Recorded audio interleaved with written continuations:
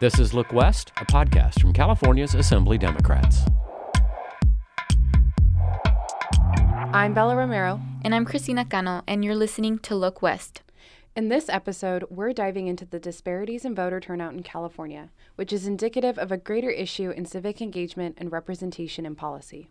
The future of California is being decided by older, less diverse voters when our population is so much more diverse than this.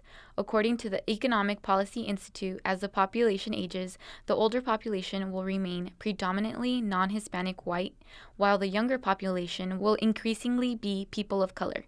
We need to be engaging these younger, more diverse groups in civic engagement opportunities when they're young.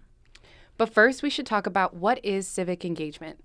There are a lot of definitions out there, but I chose to use the American Psychological Association, which defines civic engagement as individuals and collective actions designed to identify and address issues of public concern. Our guests shared their unique perspective on civic engagement with us. It's to think very intentionally about what we are doing in our daily lives to help support each other. Participation is our responsibility. Sitting by the sidelines is not acceptable to me. As I tell my children, don't complain if you don't vote. At the California Civic Engagement Project, we define it pretty broadly. So it's any action taken by a group or individual to bring about change in their community, a positive change in their community. To be involved. So if you become involved in your community and you decide that I want to make a difference, you can transform your community. And our society is about people who step up. I think for me, youth civic engagement is challenging the status quo. So 2020 is a pretty big year for civic engagement because we have a presidential election year and there's a census. What everyone is buzzing about right now is the election because the primary is right around the corner here in California. In 2017, then Governor Brown signed legislation that changed the primary election date for 2020 from June to March, joining 14 other states for Super Tuesday, making California's primary earlier and therefore more impactful on the conversation surrounding voter turnout and the selection of presidential nominees. And even before 2017, the legislature passed a few different laws to make registering and turning out to vote that much easier. In 2015, new Motor Voter made registration automatic.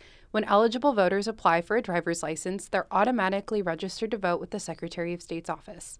Then we have the Voters' Choice Act signed in 2016, which allows counties to conduct elections under a new model, which provides flexibility and convenience for voters by choosing how, when, and where they vote.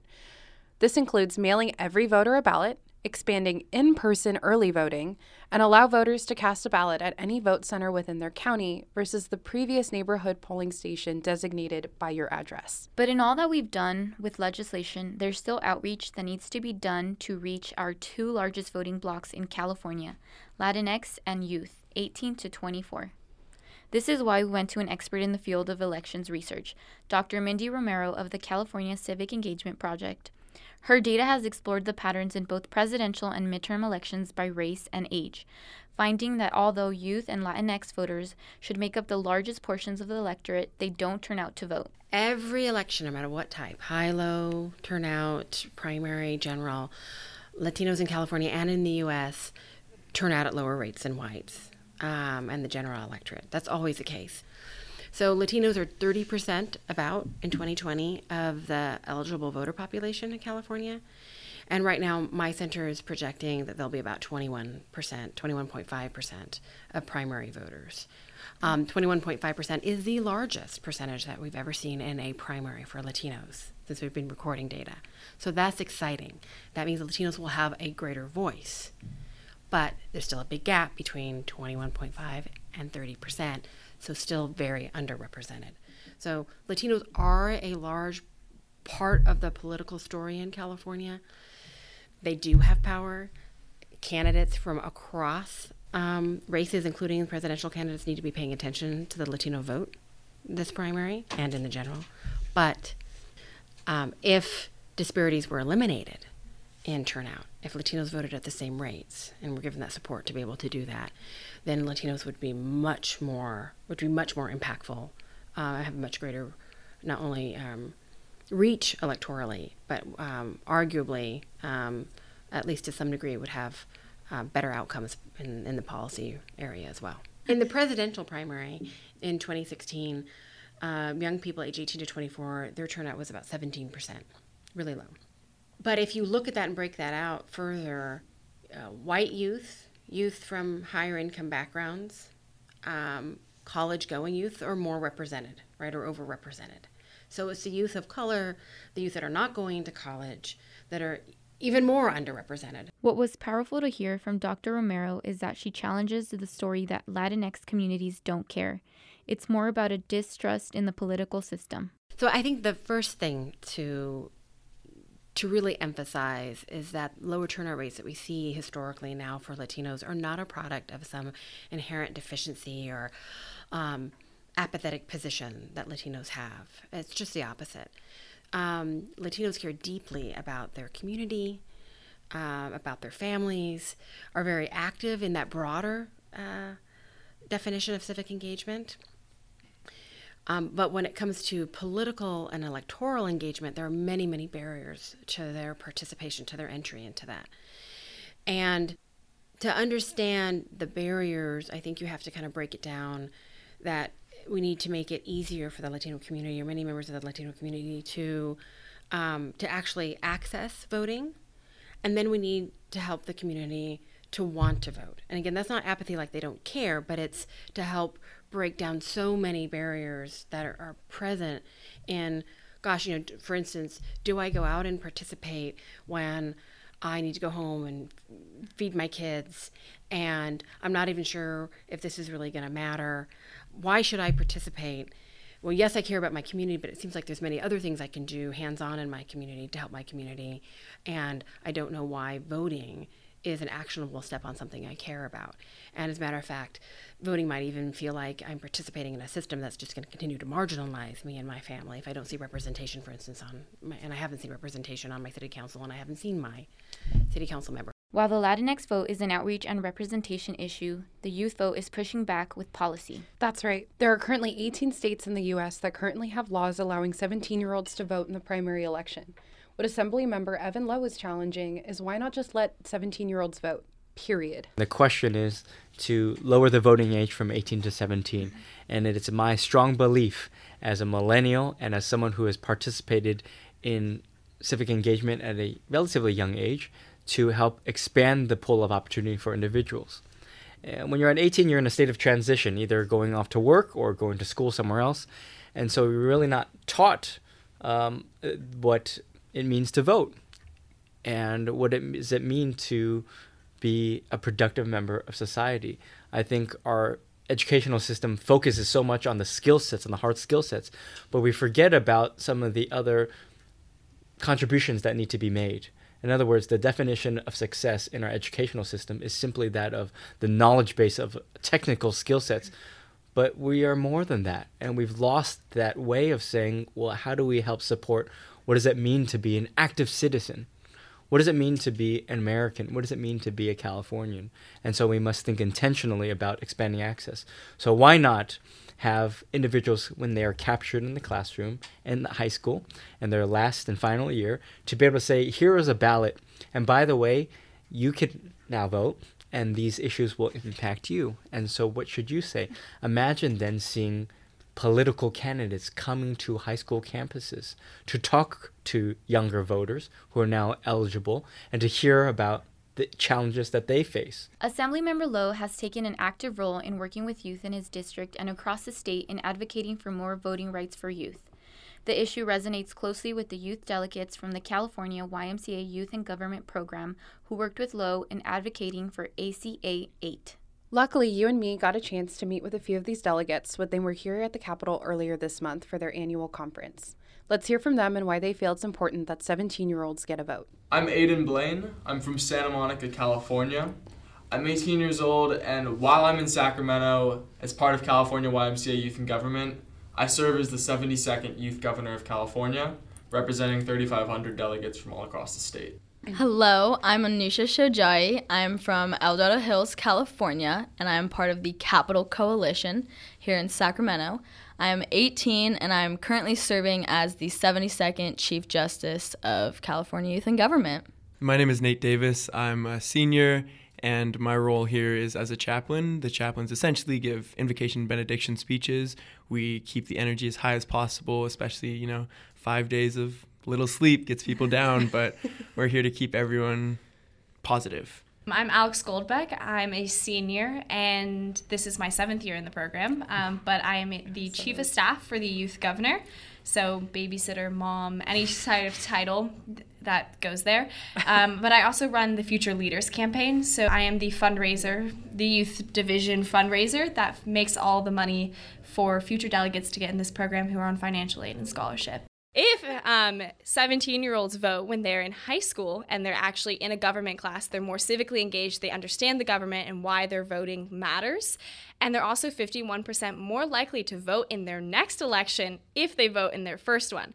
But if you are in college when you're 18, that means if you lived in California, then you have to change your voter registration. And most people pre-register in California because that's what you do when you get your driver's license.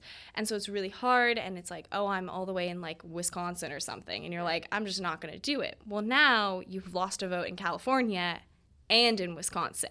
So you're losing that habit, and if voters just got to do it at 17 or as low as 16, I think those are like the two ages that people kind of play around with. Specifically, ACA 8 is 17, but then people are on high school campus. They're at home, they're in their home state, they're taking that first vote, and they realize how easy it is, and it becomes a habit. It just becomes, on March 3rd or whenever the primary day is and whenever the general election is, I just got to go turn in my form. And then you've already voted that once, and it's like, I just have to switch my state. Like, that's so easy.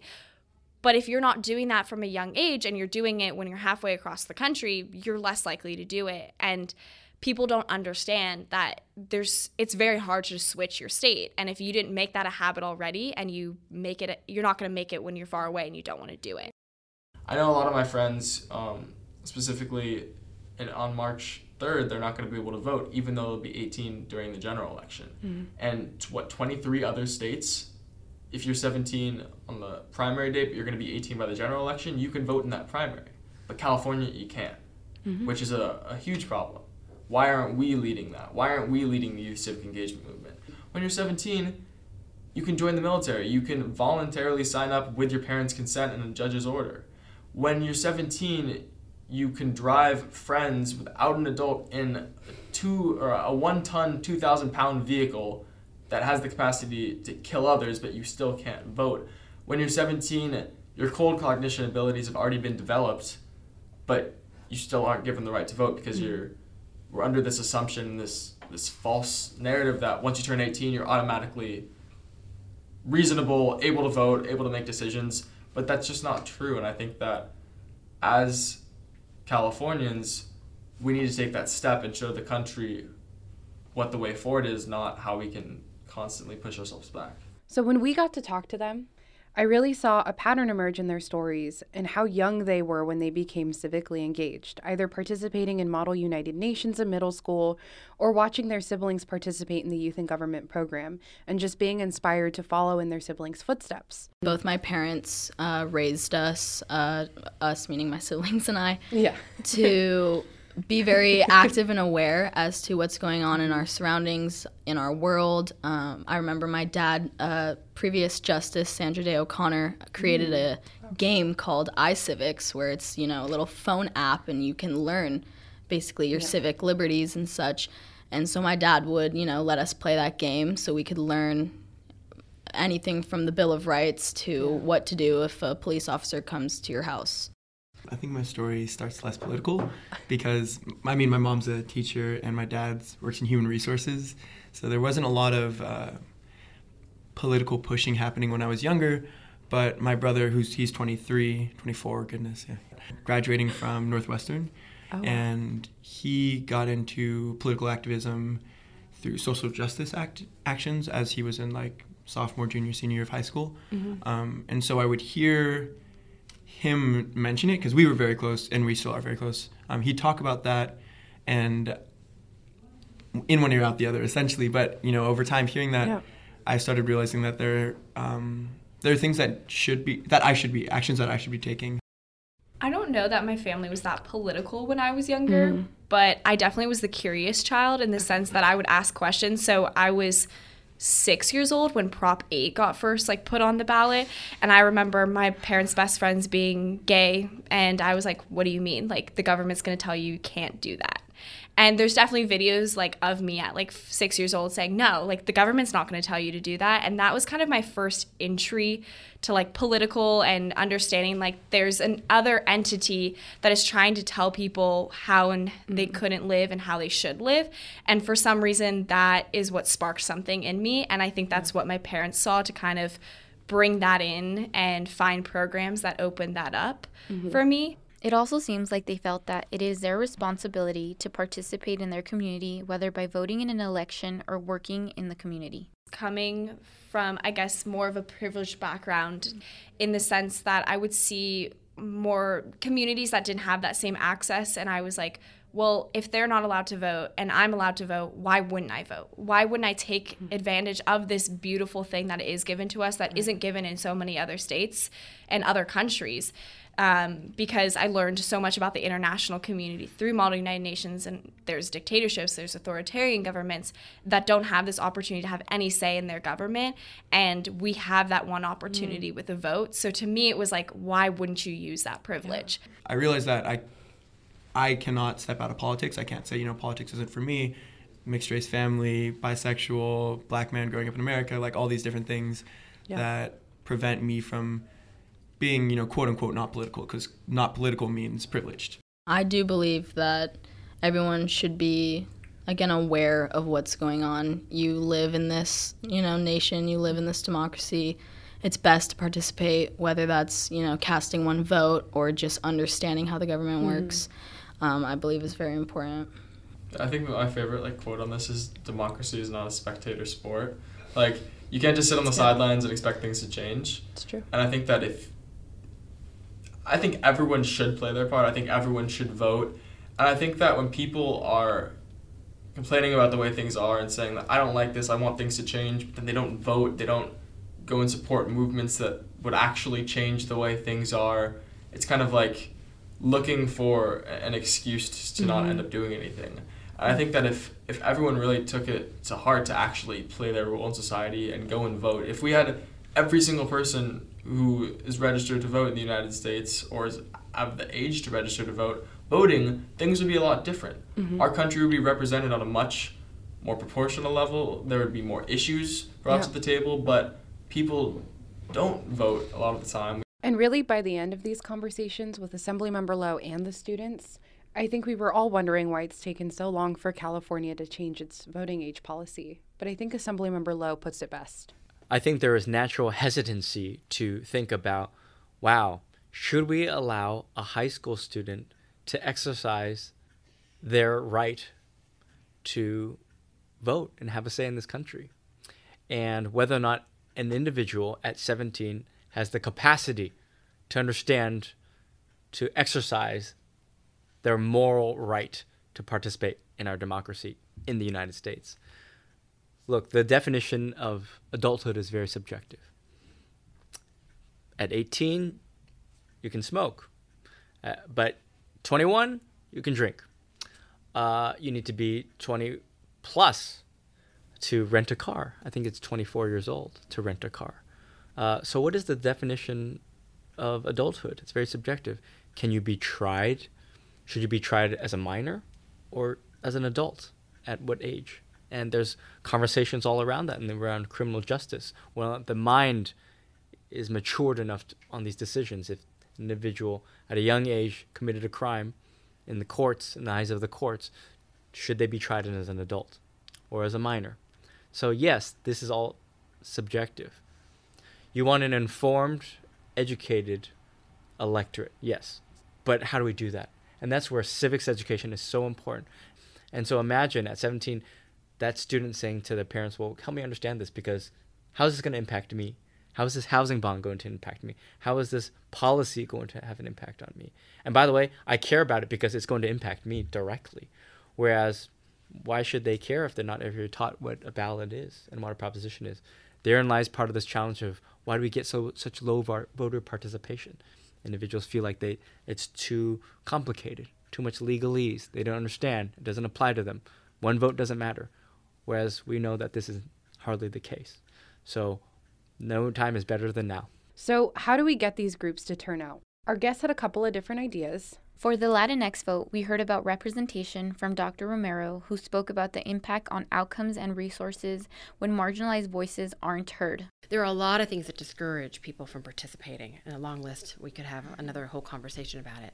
But I do think that when we don't see representation in government, it depends on what you're talking about. So if we're talking about at our local service agency, governmental service agency, or if we're talking about like on a city council in elected positions, certainly in elected positions, we have unfortunately a long history in our state and our country, right, of having elected officials, even though many well-meaning in terms of representing their communities, that aren't from whole segments of a community, right, or whole neighborhoods. And whole neighborhoods or communities feel very marginalized and don't see themselves in that public elected forum. And that can be incredibly discouraging, have real impacts for outcomes and distribution of resources, but it also can signal to people, why should I participate? I'm not welcome. And Assemblymember Aguiar Curry talked about her efforts in her community of Winters, California, to increase representation in local politics and engage the community as a whole. When I was the mayor of Winters, I realized that we didn't have any Latino leaders. We had some, they were hidden and didn't have the confidence, and I knew we needed to grow that because their voices, although everyone tried to make sure their voices were heard, but it's also better if you have a Latino person actually doing this, telling the story. I'm Latino, but I also am not a Spanish speaker. And so although people agreed with me or liked me being in that role, I felt like that it was still missing something. So we started a Hispanic Advisory Committee, and it took many years, and it is now, people are considering running for school board now. They are going to workshops. They are working with the medical, our Winters Healthcare. I mean, it has just sprung up. And for me, it just fills my heart to see people that want to be involved, and their children are now being involved. One young lady called me and she says, I want to run for school board. What do I do? So it will happen, but I think it really depends upon leadership within communities to make sure that you keep everyone's included in making decisions. I mean, that's one of my ones that I think that I've seen that's actually worked. And Jesse Salinas talked about his approach to educating and increasing turnout in young groups with the Yolo County Registrar, including his youth empowerment program and how Assemblymember Aguiar Curry is helping to secure funding to increase the efforts of the Yolo County High School Voter Education Pilot Program. The three-legged stool that I talk about is one is the election experience that we're giving students that Assemblymember Aguiar Curry is helping us with.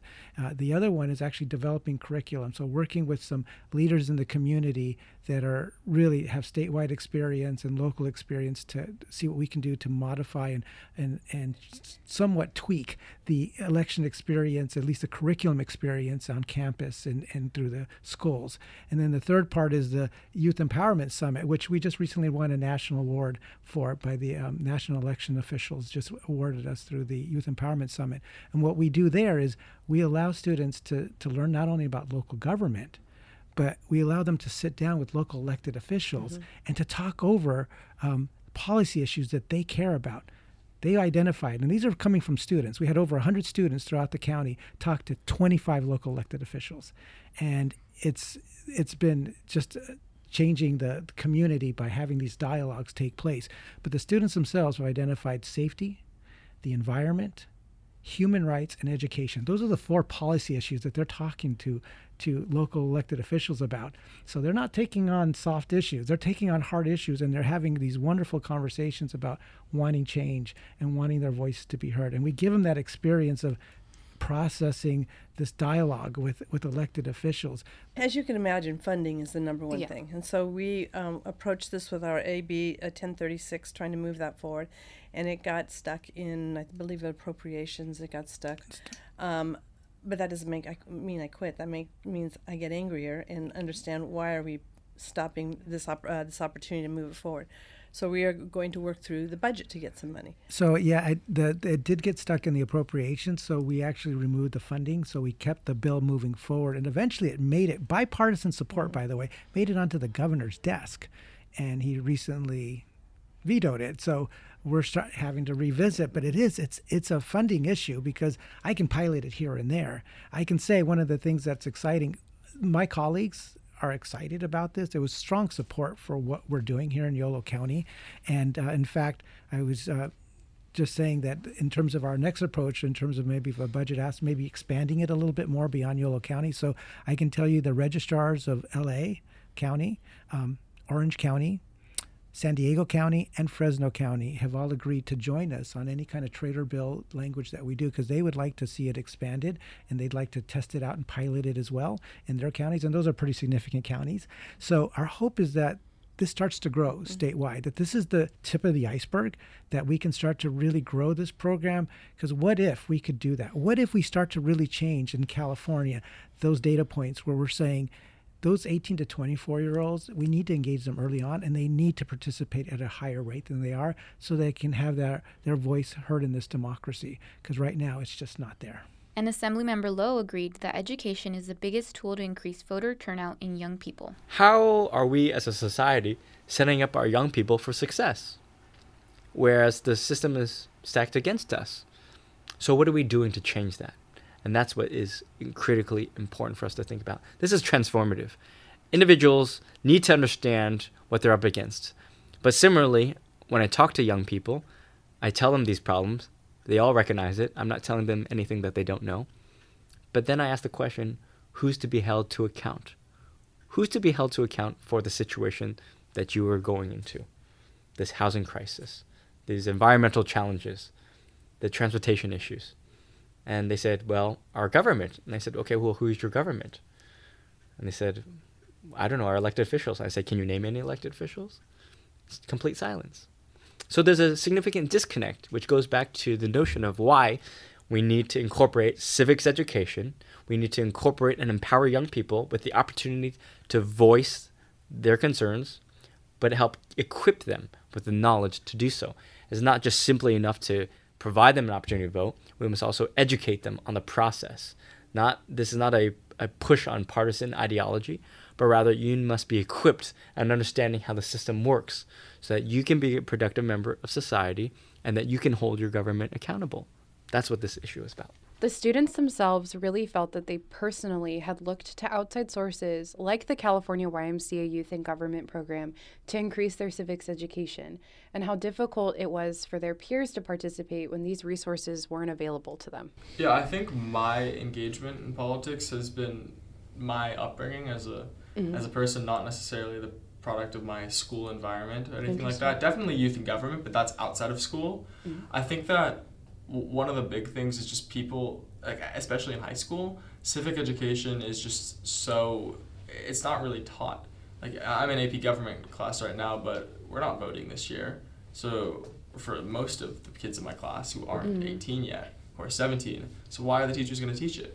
Like they have no incentive to do that. But I've talked about this with my friends. If the voting age was lowered to 17 and in your senior year of high school you were able to vote in every election, your government teachers and your school administration would not be able to neglect the fact that civic education is important and it's essential because you're going to be voting while you are in high school and while you are involved in this government class. And it would give that extra dimension to it, being able to actually get involved and actually understand how the voting process works without teachers just teaching you how government is run, not actually how to get involved in it. It's hard sometimes to understand how, as a teen, when you're sitting in high school, like how do I become civically engaged if you're not given access to these opportunities? If someone doesn't tell you like, oh, go to youth and government meetings, if you don't have that older sibling who's like, you need to come here, like it's very hard. And I would say that in a community where the majority of people aren't really civically engaged, or they'll do like the protest here, or the, I walked into my senator's office for 5 minutes, I got the picture at the Women's March. That's not, you can't just be civically engaged once. It's a matter of long-term civic engagement and really making that a habit over time, like voting is. And what was interesting here was the difference between our career guests, elected officials, and researchers who have had decades of experience in elections and voter outreach to speak to. They felt like with civics education and policy that sets a standards for all Californians would create student ambassadors to affect their communities. And Bella, the young students we met, were more optimistic and enthusiastic about new technology. They all brought up social media at one point or another. Absolutely. When we spoke with the YMCA Youth in Government delegates, there was optimism in their ideas.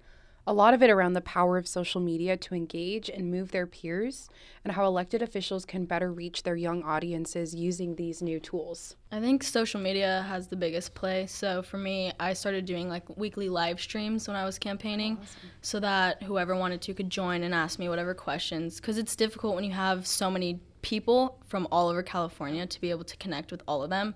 I wanted to be that candidate that was truly like a friend rather than someone that you just look up to. I wanted to be that person that anyone could come to. Aiden as well. I had this whole Instagram account where I had 2,000 followers from our program, so I was able to contact and reach out to people on a regular basis and actually give them information about my platforms and give them information about what I'm doing and how I want to improve youth in government and change the political conversation in California in general. So with all of these kind of social media resources, I was able to connect to more people and just get my message out there in ways that I wouldn't have before social media. I think for a lot of people, politics just feels inaccessible. It feels like something that you can't be a part of or have an impact in unless you are some sort of like youth governor or chief justice, like unless you have these high positions. I know a lot of my friends, we do marches, we do stuff like that, walkouts, but a lot of the time it feels like politicians don't care. And there's no way for politicians to really communicate with us if they don't have the social media or if they're not constantly trying to reach out. So then these young people are like, I really want to be involved in this and I want to make a difference and I want to help the policies that I'm supporting, but there's no way for me to actually change anything because the politicians don't care about what I think. And I think that that's not true because I think a lot of politicians do care. But I don't think they're doing a good enough job reaching out to the young people, getting them to showing them that they care. Absolutely critical in this has been social media. 100%. Because like let's use the March for Our Lives example. You're looking at a nationwide walkout, but started by some kids in Florida or some youth in Florida. How am I across the country going to know about that? How are my friends going to know about that without social media? So now it's the power of communication, mass communication, and the fact that we can see all these issues in a different light. Like, Black communities knew that there was racism. LGBT communities knew that there was like homophobia, and these communities knew of their own problems, but now everyone knows of everything. I know that Australia is burning with the largest wildfire of all time. Like, that's something I know because of social media, and I can take action. That's why I think environmentalism has taken such a big stand, because it's like, oh, this is happening around the world. Okay, we need to deal with this. Or you look at any community, I think it's a wake-up call, but it's also a opportunity for them to be on stage and have the mic, because, you know, these communities have not been given that power. They, however, can provide that for themselves via social media, and our utilization of that, really, really effective utilization of that, is what makes this such a different generation. Now we're in one of these changing times again where we know the tools and previous generations just don't. I think the missing link is we have the social media in the sense that you can find out about something from Florida and you can get it in California. Woo. I think the hard part is that there's no, you see the photo and you're like, okay, I'm supposed to walk out. There's no connection in that sense of you're not necessarily talking directly to the people who started it, and there's never a point in time where we all come together as one. So you have the March for Our Lives in LA, you have the March for Our Lives in DC, and the March for Our Lives in Florida, but you never have it all together. And I don't know how social media would like help this in the sense, but I think it would probably help in the same way of like nationwide, like we're meeting in DC, and there has to be a way that there's a similar like social gathering that you see at Youth in Government where all 4,000 of us get together. Yeah. Where's the time that every single youth kid who is passionate about gun violence or passionate about climate change gets together? Because it's impactful to have the march here and impactful to have the march there.